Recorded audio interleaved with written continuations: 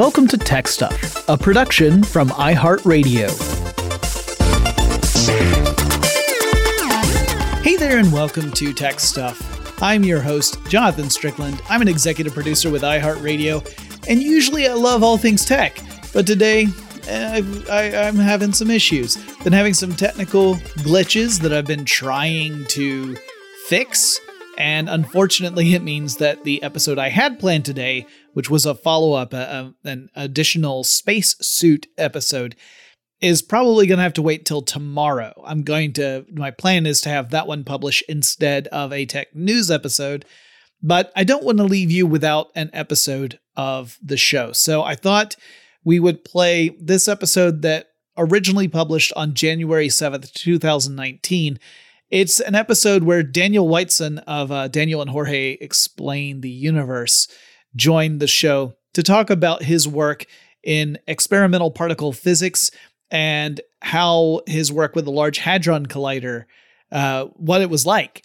And, if we're going to talk about technical glitches, the LHC is a good topic because that's an entire, particle acceleration facility that had more than its share of technical difficulties, including, reportedly birds. But I hope you enjoy this episode, and I'll be back to chat with you again toward the end. Today we have a very special guest on our show, someone who has worked on really interesting problems. It is a rare occasion that I get to talk to someone who has experience in high-energy particle physics. So I want to introduce to all of you, if you haven't listened to his amazing podcast yet, Daniel Whiteson. Dr. Daniel Whiteson, welcome to the show. Hi, thanks a lot for having me on. I am so glad to have you here. Now, Daniel, you are one half of the podcast team of Daniel and Jorge Explain the Universe, and thank you for taking time away from explaining the universe to grace my humble show with your presence. I greatly appreciate it.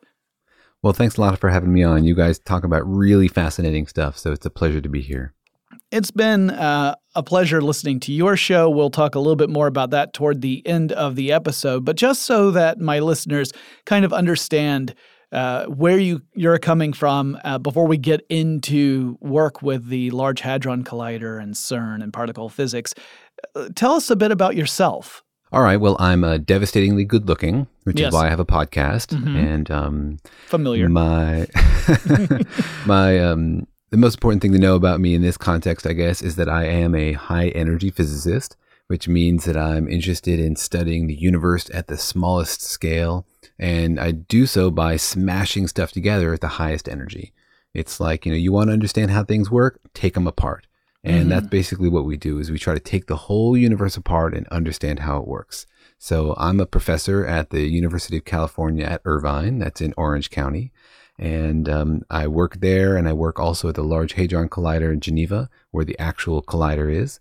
And we have a big team of people smashing particles together and trying to figure out what is the smallest bit of matter and how does it all fit together and how did everything start and how is it going to end. And we basically try to tackle those really big, sexy questions. Yeah, I love the way you describe that, the idea of taking apart the very basic particles that make up stuff and finding out what makes that work. It's very relatable to all the stories of the various innovators who got their start taking apart the various pieces of technology they have, often to the detriment of their family, and then learning how it works and then hopefully being able to put it back together again. Except we're looking at reality here, how the very fabric that makes up existence works.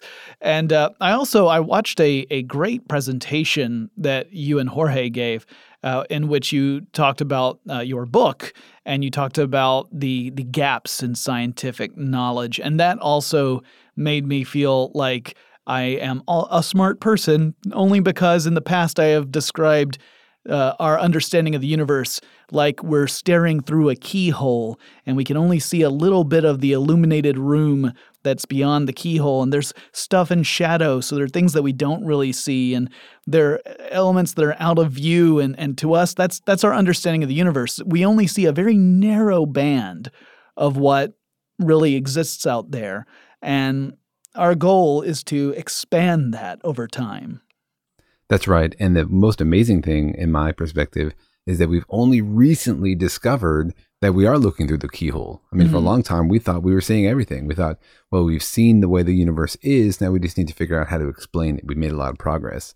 In the last 20 or 50 years, we've discovered that there's a lot of stuff out there that we don't have any understanding of. Dark matter, dark energy, huge chunks of the universe, which completely defy our explanation. That doesn't mean it can't be explained. You don't have to go to like weird woo-woo crystal energy stuff. It just means that there's a lot more science left to do. And for me, those are wonderful moments in the history of science when you pull back a layer of reality and discover, oh my gosh, wow, things are totally different from what we expected. Or, it turns out we were only studying the tail of the elephant and we need to look at the rest of it. And that's exciting, not because science is humbled in realizing that we don't understand everything. That's a wonderful experience. It's exciting because it means there are discoveries left to come, right? Mm-hmm. It means that maybe some of the most dramatic, most insightful realizations about the nature of the universe might still be ahead of us. I like thinking about how in the future, in 100 years, people might look back with great knowledge of how the universe works and wonder what it was like to be us when we lived in such ignorance, right? When we didn't know so many basic things about the universe. What you said earlier really resonated with me about trying to figure things out by taking them apart.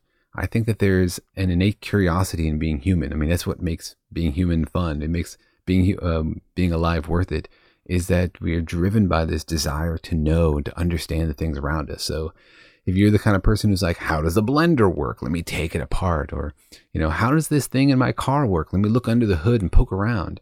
Then you're basically a physicist. You're the kind of person who wants to understand things by taking them apart, by boiling them down to the most essential elements and using that to explain your car and then also your blender and then other things you haven't seen before, right? It's about learning generalizable universal truths.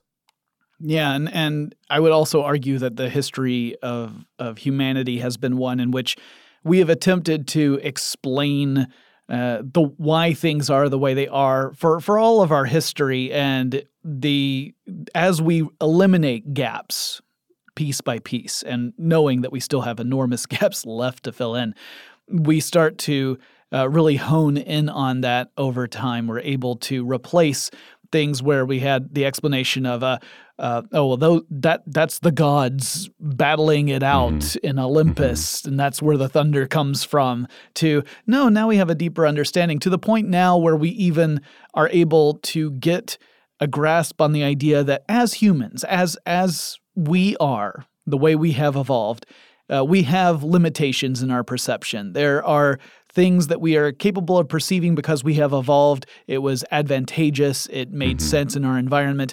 But that doesn't mean that's everything there is out there, which kind of leads into discussions that I've heard about, the various dimensions that we're capable of perceiving. Some of those, obviously, we can observe the physical dimensions.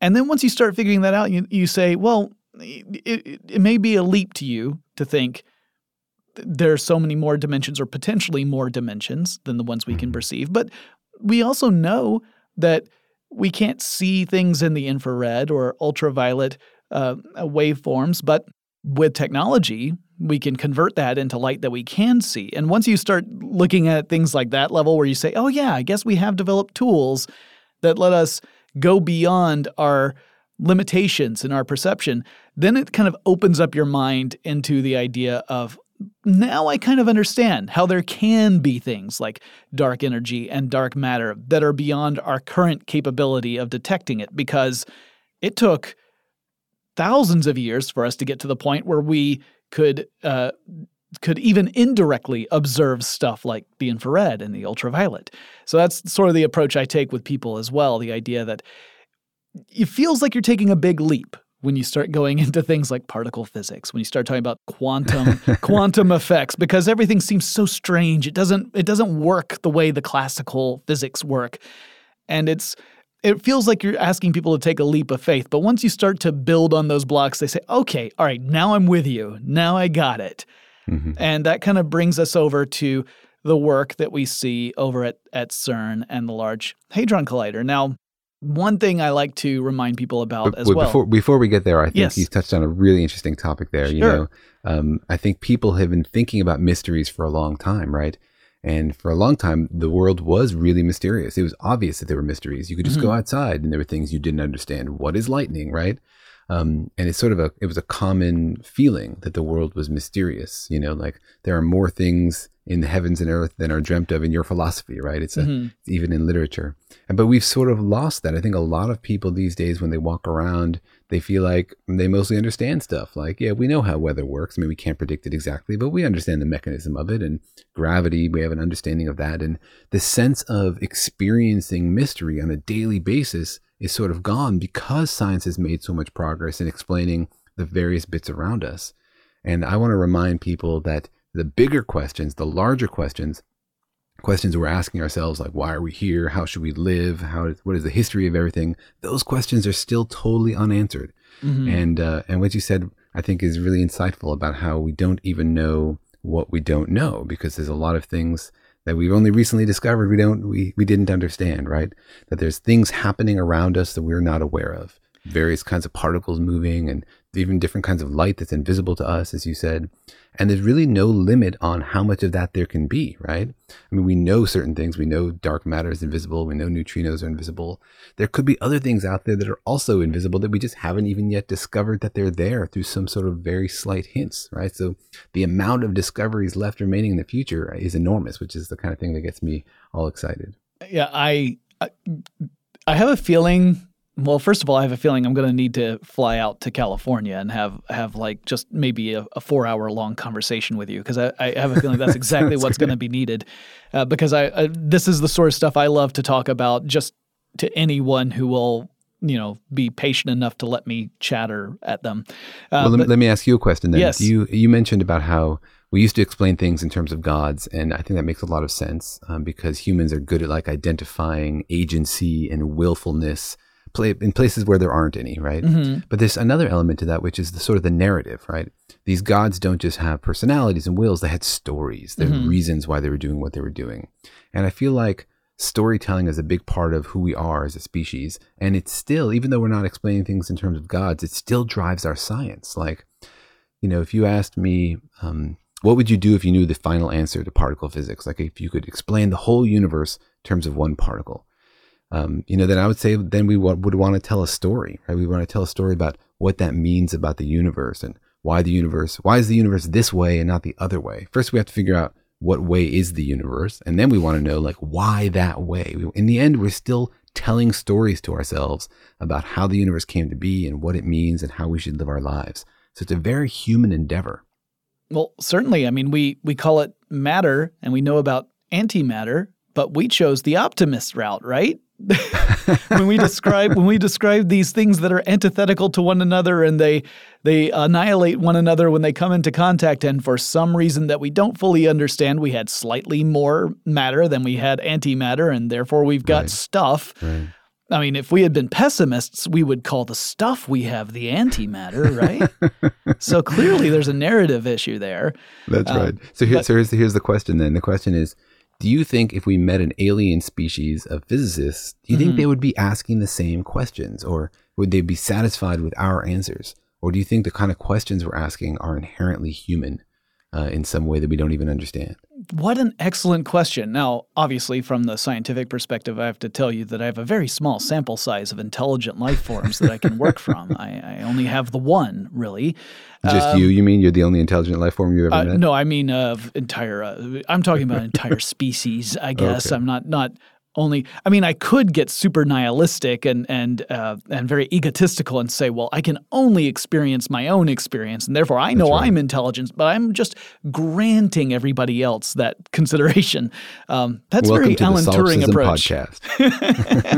This gets into philosophy, and which I also am fascinated by, but I'm a pragmatist, so eventually I get very irritated. That's an excellent question, and honestly, it's one that I haven't given a lot of consideration to, largely because I have accepted the fact, or at least accepted the notion, that any sufficiently intelligent species that may exist somewhere else could be so very different from what we experience that the word alien only begins to describe how we would define such a species, and that perhaps their approach to understanding and explaining the universe to themselves would be very different. But it seems like it would follow a similar pattern, but I say that only because that's what has happened here.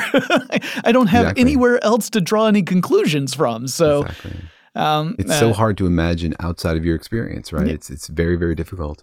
Even in science, when we discover something new, we're always describing it in terms of the things we know. Like we want to know, what is light? Is it a little particle? Is it a little wave? Because of the things we know, right? When we find something that's totally new and different, we don't even really have the words to describe it. So imagining what it's like to be an alien scientist I think it's an impossible question. So and that's why I posed it to you. It's why I find science fiction endlessly entertaining. I love science fiction.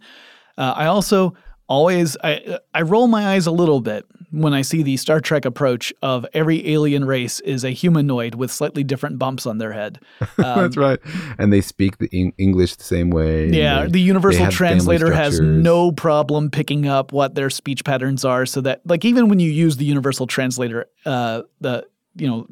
Deus Ex Machina coming in saying, oh yeah, this is going to translate everything magically, you think, well, you kind of need a sample size, don't you, before you really get a grasp on it? But I mean, we have a hard enough time even on Earth sometimes understanding human cultures from around the globe, so understanding how to interact with aliens, I think it's going to be hopeless. Like if we ever heard a message from aliens and, even decoding it would be a huge problem. If we could even get past that. I have challenges understanding some of my relatives, and we all speak the same language and arguably come from the same culture. Are you sure they all come from Earth? I mean, that might be an explanation. I got an uncle that's questionable, but pretty much everyone else I got a pretty good handle on. All right. This is great. This is going to be an 18-parter, guys. I'm just going to sit here and monopolize Daniel's time for for the rest. But you wanted to talk about the Large Hadron Collider rather than philosophy of alien civilization. I wouldn't say rather. I'll just say that those were what my questions were about. Well, there's one topic which connects them, which is the one way we might discover an alien civilization is by first detecting their particle physicists. I have not heard this. It might be if aliens are building enormous particle colliders like the size of a solar system, then we might eventually sweep through essentially the pollution from that particle accelerator and discover them in that way. That would be a pretty crazy way to find an alien species. But that would be awesome because it would tell us that, hey, look, particle physics is not just a human thing, it's a universal thing. Everyone wants to know what the universe is made out of, and everyone's figuring it out by smashing stuff together. So that would be pretty exciting discovery. It is interesting. I had not heard about that particular kind of an idea. I've heard of course, enormous constructs that could, especially when you talk about things like the Kardashev scale and you're thinking about the Dyson sphere and that kind of stuff, these hypothetical machines that would need to exist in order to take advantage of, say, an entire solar system's energy output. Which would be necessary to reach those higher levels of civilization that we've heard about. But I hadn't thought about a particle accelerator the size of a solar system. To be perfectly honest, the Large Hadron Collider is a big enough beast for me to try and get my mind wrapped around. I mean, it's pretty big and pretty expensive. So yeah, the solar system size collider is going to take another level of civilization before we can afford that kind of equipment. Yeah. Daniel and I will be back with more about the LHC in just a moment, but first let's take a quick break.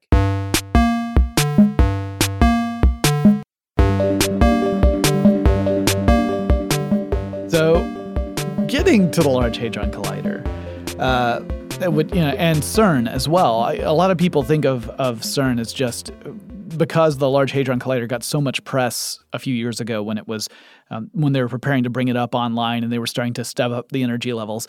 I think a lot of people just associated those two as being the only real, CERN is just, that's the agency that oversees the Large Hadron Collider. I like to remind people that CERN is also the organization where, because CERN exists, we have a World Wide Web. I mean, the web started from Tim Berners-Lee, who was working for CERN at the time. So I like to remind people that it's beyond that. But let's talk a bit. So CERN is a European agency that is a scientifically oriented agency looking into things like these high energy reactions. And the Large Hadron Collider is a particle accelerator. Kind of give us an overview of what the LHC is for someone who has heard the term, but they don't really they don't grok it entirely. All right, sure. The Large Hadron Collider, the basic idea is let's figure out what's inside matter. Let's figure out what's inside matter, and let's do that by smashing particles together. So what you do with the Large Hadron Collider, the word large, it obviously just means it's really big. Hadron is a kind of particle, and proton is the example of it. So you could also call it the Large Proton Collider. And we take protons, which are essentially just the nucleus of hydrogen. So you start with hydrogen gas, which is easy to get. Mm-hmm. You heat it up so that the electrons boil off, and you're left with just the nucleus, which is protons. And what we do is we give those protons a kick. We use electromagnetic waves to push them. And we push them faster and faster and faster and faster until they're going about 99.99999% the speed of light. And then we smash them into each other. And the idea is see what comes out. See what kind of weird, mysterious quantum mechanical magic happens to give you new kinds of matter and new weird particles. But as you said, the Large Hadron Collider is sort of the flagship experiment at CERN. But CERN is much broader than that. It's a European organization, but it's also international. Mm-hmm. I mean, I've been there many summers, and you sit at a table at the restaurant, and there's people speaking all sorts of languages. There's Italian at this table, and Russian at that table, and Thai at the other table, and Chinese over here, and you meet people from hundreds of countries. Well, not hundreds, but more than 100 countries. And it's a super international place, which is really wonderful. And right now, it really is the center of the world and the solar system and, maybe the galaxy in terms of particle physics. But we do more than just the Large Hadron Collider. We also have experiments studying the mysterious particle called the neutrino. Mm-hmm. Neutrinos are produced by the sun, and the surface of the Earth is just bombarded with neutrinos, but they're mostly invisible to us. They don't interact with us. But they have a lot of really interesting properties that we don't understand. So CERN does a lot of neutrino physics as well. They do cosmic ray physics, looking at weird particles from space. They do a big variety of particle physics.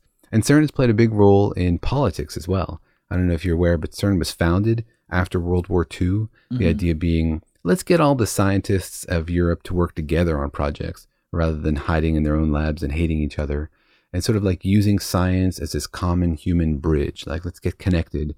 Let's not have our own individual weapons projects. Let's find something we can all work together on in a positive way.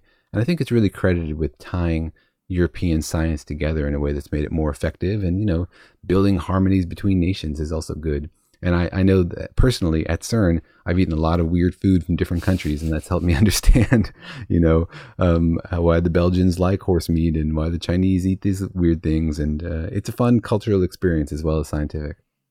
Wow. Yeah. And getting into some of the fun stuff, we'll talk about it later, but I love reading about things that remind us that scientists are also human. I mean, it's easy to kind of forget from a layman perspective. You hear about science and you hear about scientists, and it tends to almost be an other for people who are not necessarily involved in science or they don't work with scientists. And so they start to think of that as their own category of living thing. There's a scientist, kind of like doctors. There's doctors, there are scientists. And Well, it's like that time that you meet your middle school science teacher at the grocery store, and he's like buying cereal, and you're like, "What? He eats like, breakfast? That's so strange. This is not fair." Scientists have families and ambitions and disappointments and rock groups, as it turns out, and rock groups and ankle injuries and all the same sorts of things that people have. Absolutely. So, what experiment at the LHC are you working with specifically? There are different ones that are associated with different points along the LHC, as I understand it, where it's different, essentially collision points that are looking at very specific byproducts of these high energy collisions. That's right. So we have two beams of protons, one going one way around the circle and the other going the other way. And if somebody out there is wondering, well, why is it a circle? The reason it's a circle is that it takes a while to get protons up to high enough speed. And so what we want to do is we want to reuse those little boosters. The circle is essentially a string of little boosters. Each one gives it a little kick and gets it going faster and faster. And so if you can spin it around multiple times, then you can get it going faster and faster. It's like when your kid's on the merry-go-round, or not the merry-go-round, what is that thing called at the playground that spins around? Yeah, I know what you're talking about. I honestly don't know the name of that either. The vominator. Yes. The vominator. And you put them on there and you spin it, you keep pushing, it goes faster and faster. So that's why it goes in a circle. And in order to bend them in a circle, we have these really strong magnets. So the way the collider works is it's a kick to make it faster, and then a magnet to bend it to go in a circle. And because we want to collide the protons, we actually have two of these. We have one going one way and protons going the other way. And so 4 places around the ring, we cross those beams, right? We try to collide them. And also, it's not individual protons. It's not like we put one proton in one beam and another proton in the other beam, and we zoom it around, we smash one proton. It's really hard to get protons to hit each other because they're so small. And so we actually have like a little gas of protons. We call it, a technical term is a bunch of protons. And it's, 10 to the some number of protons that we pass through another gas of protons, hoping to get some collisions. And so there's 4 places around the ring that this happens, and each one is surrounded by a massive set of detectors to observe what happens. Think of it like a really big digital camera. And I work on one of those, and the name of the detector is the Atlas detector, which sets the record for maybe the worst scientific acronym ever, because it has an acronym inside it. I think Atlas stands for A Large Toroidal LHC Apparatus. It's the most tortured acronym ever. Anyway, Atlas surrounds one of the collision points, and we smash the protons together there, and that's where the magic happens. And you might be thinking, if you smash protons together, all you can learn about is what's inside protons, right? The way if you take your blender apart, you can learn about what's inside blenders. That's true, and we can learn about what's inside blenders, but what's inside protons. But we can also do something else because of the magic of quantum mechanics. What happens when you collide a proton and another proton is that the particles inside them interact. So inside a proton, we have quarks, up quarks and down quarks. And those quarks can interact, and they can actually annihilate, which means that they convert from mass, from little bits of stuff flying through the particle collider, into energy. Okay, so the particles are gone. The stuff that made them up is destroyed. It's turned into energy. And then that energy gets turned back into mass, because a little blob of energy is very unstable, doesn't like to hang out very long. And so it turns back into mass, and it doesn't have to turn back into the same kind of stuff that it started from. So you can turn, for example, 2 up quarks, you can annihilate them together, turn them into a ball of energy, and then they can turn into muons or electrons or other weird kinds of particles. And it's not required that it's made of the same stuff, because the stuff has disappeared. It's been annihilated. So it really is like modern day alchemy. We're turning one kind of stuff into another kind of stuff. And that's magical because it means we can create any kind of stuff that's sort of on the universe's menu. We don't have to know it's there in advance. We just pour enough energy into the collisions, and eventually all the kinds of stuff will pop out. So it's really like an exploration machine. It's like saying, what's out there? What's on nature's list of particles? What can we make if we put enough energy into the collider? And so that's how we smash protons together to try to figure out what is the list of particles that the universe has on the list of sort of allowed states. And that's what we're doing to try to get insight into this question of what is the universe made out of. That's incredibly cool. Like I've never heard it described that way. So to the thought of smashing these protons together at incredibly high energies, and then you end up as part of that essentially almost like the proto energy that can convert into various different types of things based on possibly criteria that we don't fully understand. I mean, obviously, you got and those are the laws we're trying to figure out. We're trying to write down mathematical equations that predict how often you'll see this kind of particle, how often you see that kind of particle, and the kinds of particles that we've studied, electrons and muons, whatever. We understand how those are made, and we can calculate very precisely how often we should see them, and at what energies. And so that's the kind of thing we study. We understand in pretty good detail why some particles are made and when and how often. What we're looking for is the weird stuff, the stuff we haven't predicted, or the stuff we hadn't anticipated, or the things that people have predicted but we haven't seen yet. And those things tend to be more rare, which is why we smash the particles together so often. We do it every 25 nanoseconds, all day, all year long.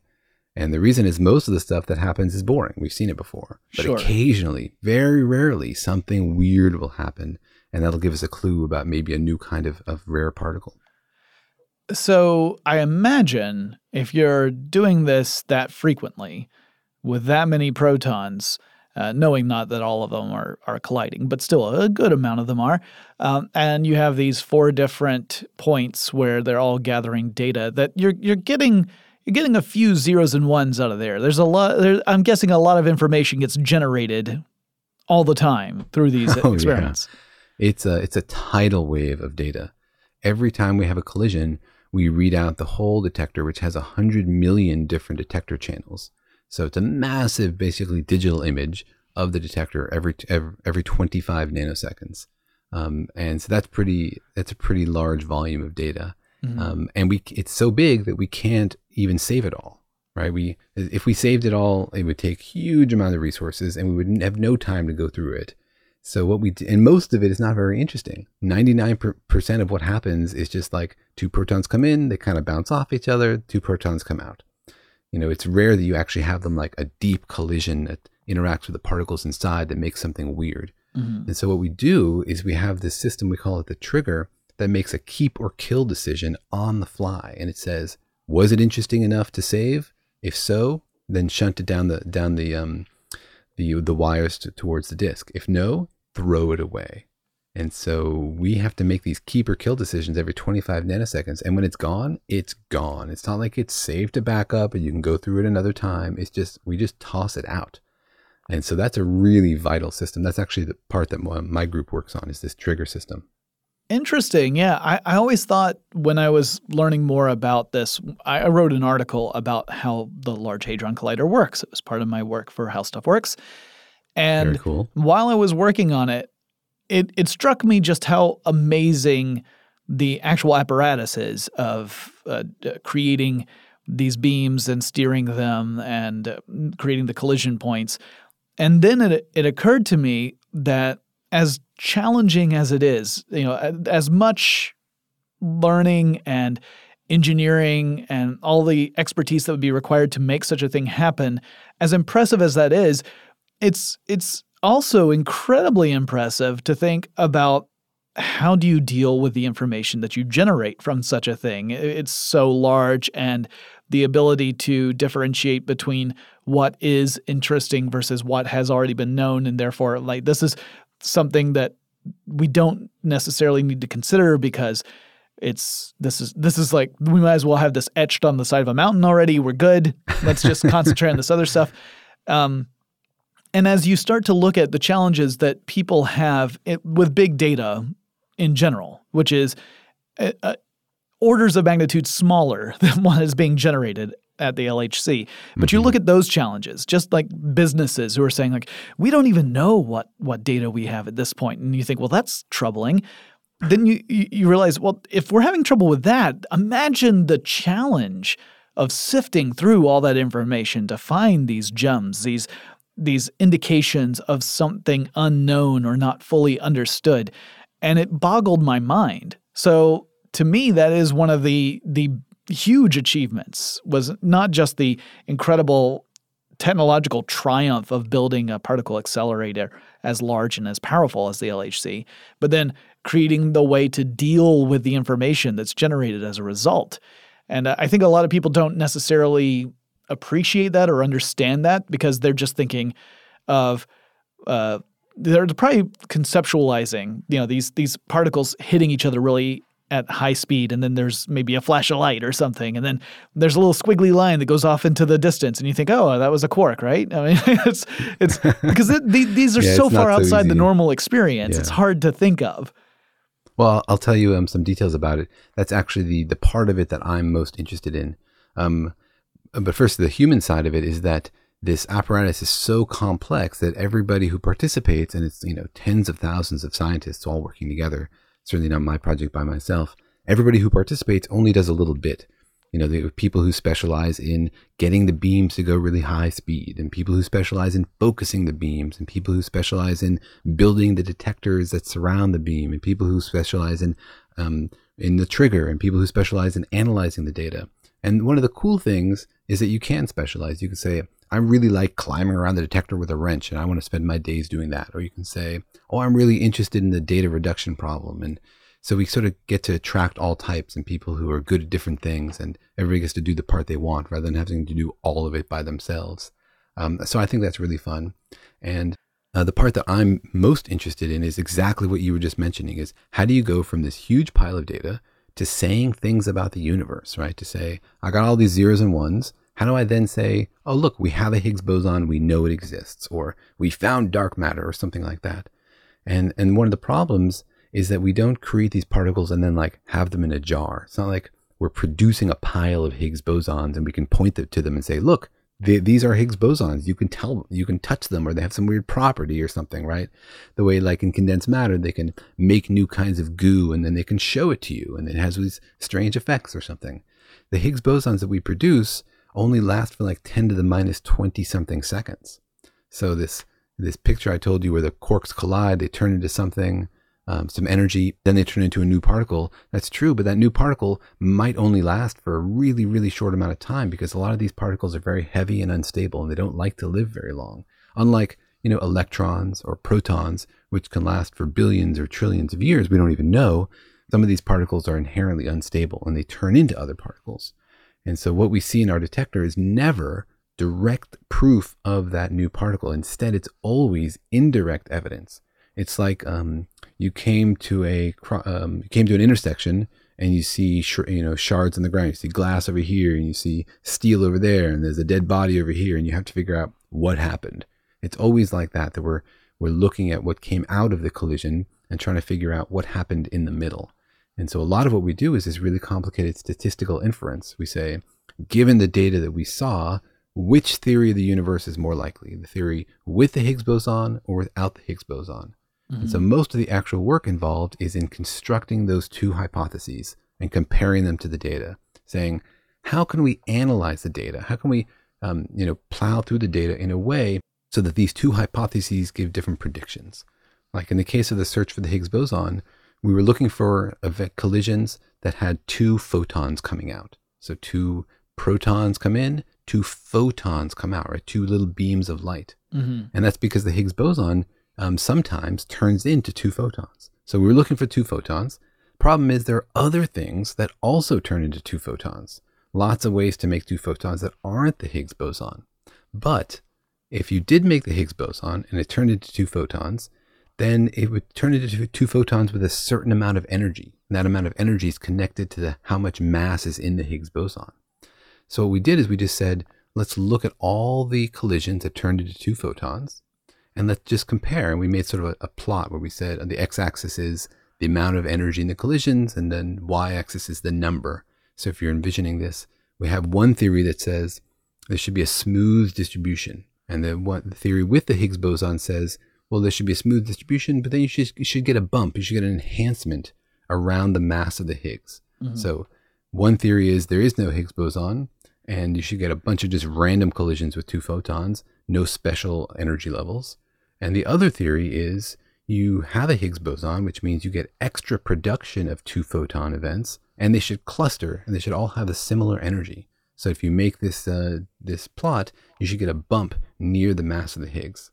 And so essentially we have two hypotheses. We say no Higgs boson or Higgs boson. And then we look at the data. So we've done the hard work of constructing two possible ideas and figuring out what question to ask the data. That's always the crucial thing, is what question are you asking the data?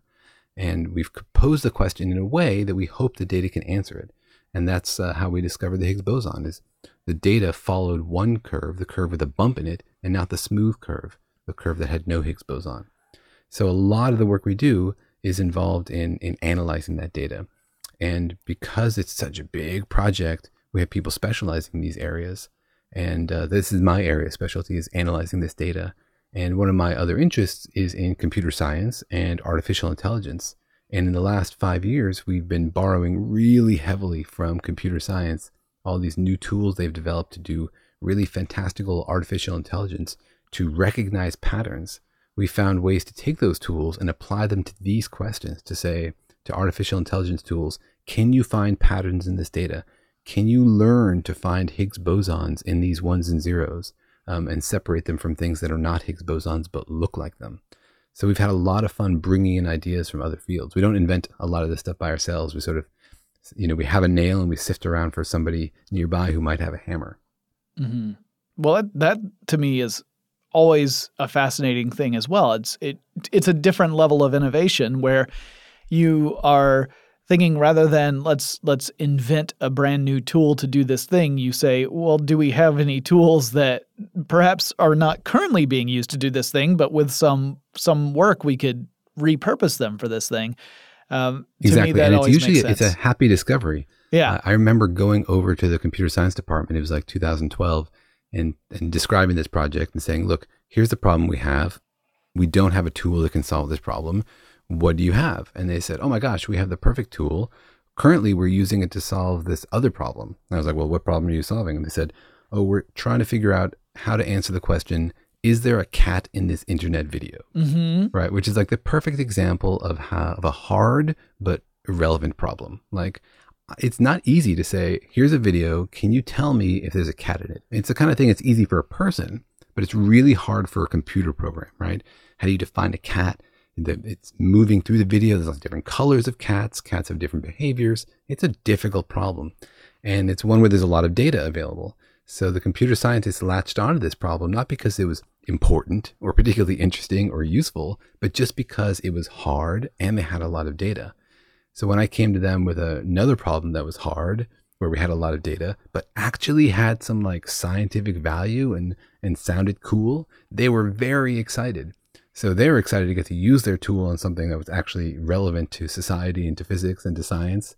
And we were excited, of course, to use their awesome tool, which worked really, really well. So it's usually a sort of a peanut butter and chocolate situation when you can find those sorts of crossovers. Nice. I like the peanut butter chocolate analogy. Daniel and I have more to say about the LHC, but before we get to that, we're going to take another quick break.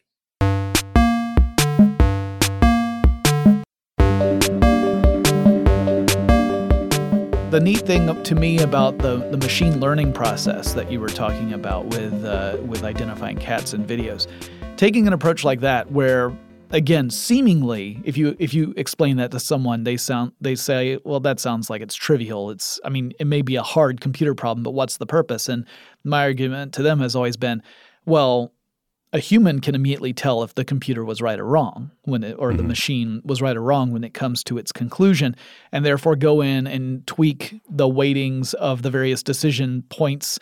If you're using an artificial neural network, you change the weightings of the various values so that it can slowly hone in on what is it to be a cat and understand what catness really is. Not the character from Hunger Games, but what catness really is.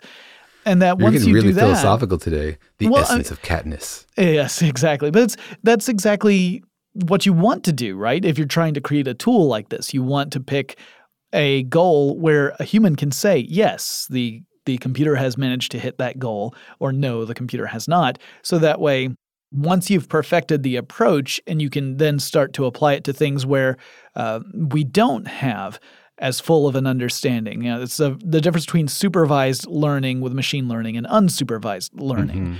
And to me, that's a very fascinating area of study. I've talked about that a lot on tech stuff as well. And it also gets into other issues that I won't dive into here. Things like the need for transparency for these kind of systems, so that we understand how they get to their conclusions, and it's not just a black box, et cetera, et cetera. But I digress. How does it know what's a cat? Yeah, exactly. Exactly. Interpreting these networks is very important. If you get to a point where you watch a video and you say, oh, I didn't see a cat in there, but the computer says there's a cat in there, and the computer says, no, there absolutely is a cat in there. Just because you didn't see it doesn't mean it's not there. And then you start to get a little worried. You're thinking, are we heading toward HAL territory here? Let's pump the brakes a little bit and find out how you got to this conclusion. I'm happy to cede to the computers the job of determining whether there's a cat in the video. They're better at it than I am. They're more interested in it. You say that, but I find cat videos so cathartic. So this one thing I wanted to touch on just briefly, and that might be difficult to do, but we mentioned Higgs boson quite a bit. And how would you describe what the Higgs boson is to someone who's interested in it but doesn't have that background in physics? Yeah, so the Higgs boson is a fascinating little particle, and it's a sort of part of the answer to the question, what is stuff? We want to understand what are things made out of. But part of that is understanding, like, what am I made out of? What is the substance of me? And you imagine that if you take yourself apart, you're made out of molecules. Those molecules are made out of atoms. And those atoms are made out of protons and electrons and neutrons. And the protons are made out of quarks. So at this point, we can describe everything that you're made out of in terms of quarks and electrons. But what we still don't know is, what are those made out of? Like, do they get a little scoop of universe stuff? Is there some sort of basic matter unit? And we don't understand, like, how do they have mass? Where does their mass come from? And it's a mystery because in our theory, these particles are not little balls. Like, when I say a particle, you're probably imagining like a little spinning beach ball, right? A tiny little dot of actual stuff, but something with extent to it, something with size. Well, in our current theory, these particles don't have any size. They're dots. They're points in space, which means, where is the stuff to them, right? Where is the mass? Where does the mass come from? There's no room for any mass in a point, right? If there's mass there, it would have infinite density, which makes no sense at all. You'd have like all these tiny black holes. So the Higgs boson is a way to answer that. What it does is it says that the mass the particles have doesn't come from a little scoop of universe stuff that they got. Instead, you have to think of it sort of like a charge. Like when I tell you an electron has a negative charge, that doesn't bother you. But what if I told you electron is a point particle, there's no room for it? Would you ask, where does the negative charge go? Or is there room for the negative charge? You just think of negative charge as sort of like a label, something that you can apply to a tiny dot. Well, you should think of mass the same way. Mass is not a little serving of universe stuff. It's like a charge. And a charge is something that tells us how things interact. So an electron has a negative charge, which means it gets repelled from positive stuff, and it can interact with photons and things like that. Particles that have mass, those particles that have mass, they have mass, which is a charge. It tells us how it interacts with the Higgs boson. So the Higgs boson is the thing that gives that interacts with these particles and makes them move as if they had mass. So they have some little label on them, and the Higgs boson interacts with them. If you have a lot of mass, Higgs boson interacts with them a lot. And that's what gives them inertia. It makes it hard for them to speed up or hard for them to slow down, right? And so that's what the Higgs boson does, is it gives mass to these particles, or explains how a tiny little particle can have any mass at all. And the fascinating thing is that the idea has been around for decades before we actually found it. Some theorist was looking at the list of particles and the math behind them and saying, this doesn't really make sense. Like, how can these particles have mass? There's no way to give them mass in our theory. Like, we have a really beautiful theory that would work perfectly if all the particles in the universe had no mass, but the particles do have mass. And when you try to add mass in various ways, it just doesn't work mathematically. It breaks all sorts of other rules. So he came up with a way to give mass to these particles by having them interact with this other new particle we'd never seen before. And the thing I love about that is that it's purely aesthetic. It's like philosophical. It's like saying, I'm looking at all these puzzle pieces and there seems to be one missing. this whole story, right? We're back to the idea of a story. This whole story would make much more sense if there was one more character in it. It would just click together. It would be symmetric. It would be beautiful. It would mathematically look pretty. And so he said, well, maybe there is one, right? So let's go look for it. And it was so compelling an idea that we spent decades and billions of dollars looking for it and then actually found it, right? What a triumph for theoretical physics to say, just in my mind, I can think about the patterns of the universe and predict what else is out there that we've never seen. To me, that's incredible. Yeah, I love that it's a story where we take a look at an idea that's largely fleshed out, and then we think, this would work so great if only there was this thing. You know what? I'm gonna create the mathematics here. I'm gonna figure out mathematically how this thing could exist if everything else we've assumed is more or less right, and then, oh, wow, that looks really nice. Boy, it'd be great if that thing exists. We should find out if that thing exists. and then a lot of time and thought is put to it. Now, obviously, I'm trivializing and I'm very much generalizing, but to me, it is beautiful. But it's also, there's a level of beautiful absurdity to it that I find interesting from my perspective, not being a physicist, right? Where to me, it's. I don't know. You sound like you kind of are an amateur physicist. I mean, you think about these ways like a physicist. It's not all about the mathematical training. It's sort of about the frame, the way you think and the way you ask questions. So I'm happy to bestow upon you the dubious honor of being a deputized amateur physicist. Excellent. I cannot wait to abuse my authority. You'll get a very cheap-looking certificate in the mail pretty soon. Yeah, you'll see me walking into restaurants saying, "Give me a good table. I am an honorary physicist." And they'll say, "Do you?" Yeah, that never works. Yeah, no, it doesn't work for podcast celebrity either. I can tell you from 10 years of experience. Dang it. Yeah, I have the level of fame that is almost but not quite completely useless. And honestly, I'm okay with that. Well, let me shift this a little bit. We'll kind of get toward the end of our conversation here to talk about some more silly, fun stuff. One of the things I think a lot of people heard about when the LHC was still powering up. It was a very long process. In fact, it was longer than we had anticipated because there were some problems that we encountered along the way. I say we as if I had anything to do with it. Hey, you're an honorary physicist now. You can say we. They're excellent. It's so good to join the collective. But there were some issues, and it also led to a lot of speculation, much of it completely baseless, from people who had little to no understanding of what was happening, but apparently access to wonderful platforms from which they could espouse these these baseless claims. But we had everything from people saying this is going to create black holes without really, one, understanding what a black hole is, two, understanding if that were in fact to happen, the time frame we're talking about, and the size, of it, and what energy level we'd be talking about, less than what a mosquito generates when it flaps its wings, for example, and at a time that's so small that it is impossible for us to think of it. We could look at a measurement, we could look at a number with a whole bunch of zeros, a dot, a bunch of zeros, and then a 1 after it, and think, oh, well, that's how long it is based on 0.000, et cetera, 1 seconds. But you can't, by the time you think that, so a countless number of those have passed.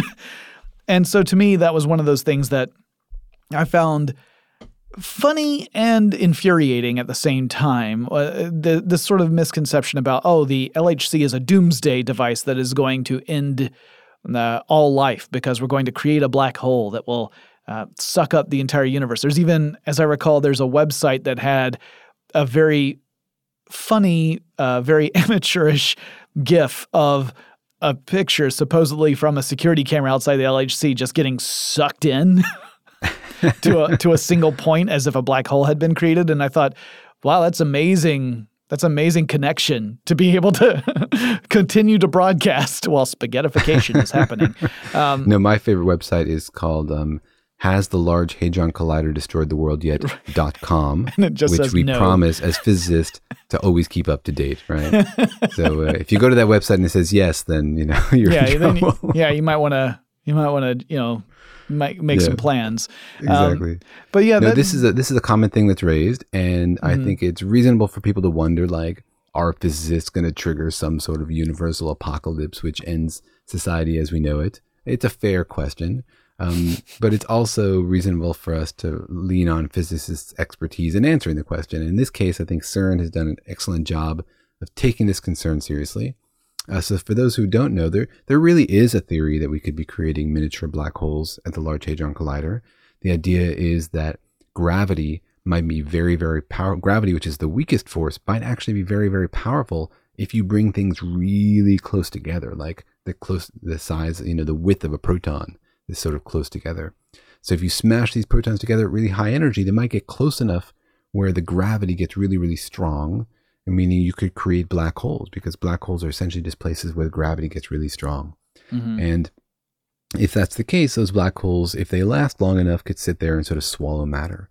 But there's lots of reasons not to be worried about that. First of all, we think if these black holes are created, they wouldn't last very long. They would radiate into nothing using Hawking radiation.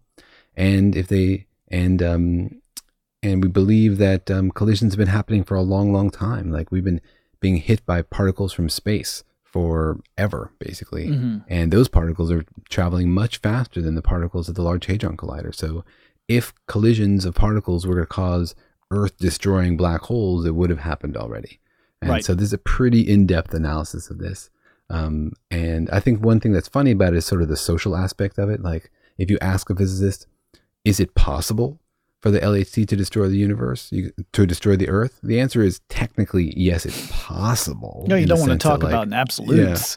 Yeah, exactly. But there's a difference between, a scientific answer and a sort of a public relations answer, where it's possible, but not to the level where it's really worth talking about. Like, it's possible for me to disappear and quantum mechanically appear in Paris. Sure, it's not impossible, but it's the odds are so remote, nobody should factor that into their plans. And that's really what people are asking about. Like, is this possible at the level where we need to worry about it or make policy changes or, use it to base decisions on? And the answer is no.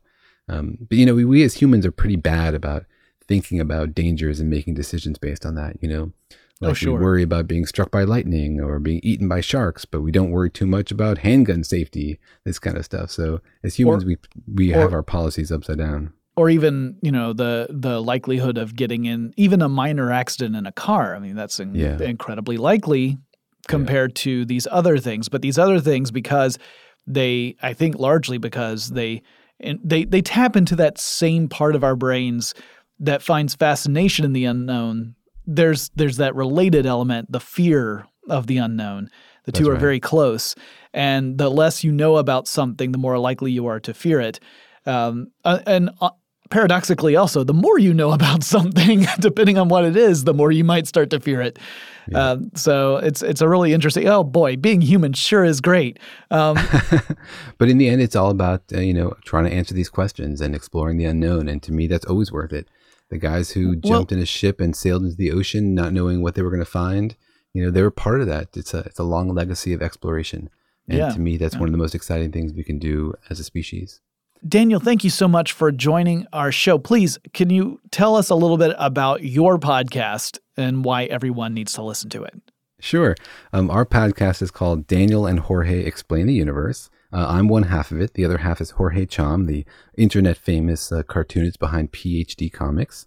And we do a fun chat about philosophy and science and try to explain things about the universe. And the idea there is to take big topics and break them up into pieces that are actually understandable. Not just so you hear a lot of fancy words and you don't really understand, but so that you come away with a pretty good grasp of what these topics are. And we cover things like the Big Bang and teleportation and faster than light travel and history of the universe and the future of the universe. And so check it out. It's a lot of fun. It's called Daniel and Jorge Explain the Universe.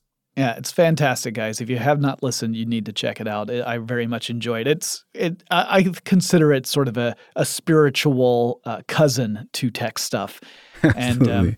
And it makes me long for the day when I can get a co-host who I can bounce stuff off of, and they can bounce stuff off of me. Right now, I'm playing tennis with myself, so that is always a challenge. Daniel, thank you so much for joining the show. We greatly appreciate it. Thanks very much for having me on, and hello to all your listeners. We'll be back with a little bit more about the LHC after these messages.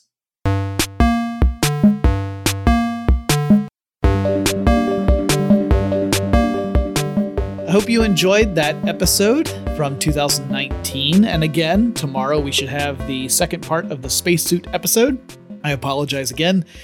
I'm so glad we did not call this show How Tech Works, because based on my experience of trying to troubleshoot for the last several hours, I clearly don't know as much as I thought I did. To be fair, there's some pretty extraordinary circumstances that are interfering, but all excuses aside, we will have the part 2 of the spacesuits episode tomorrow. I hope you are doing well. And if you have suggestions for topics I should cover in future episodes of Tech Stuff, please reach out. The best way to do that is on Twitter. The handle for the show is TechStuffHSW. And I'll talk to you again really soon.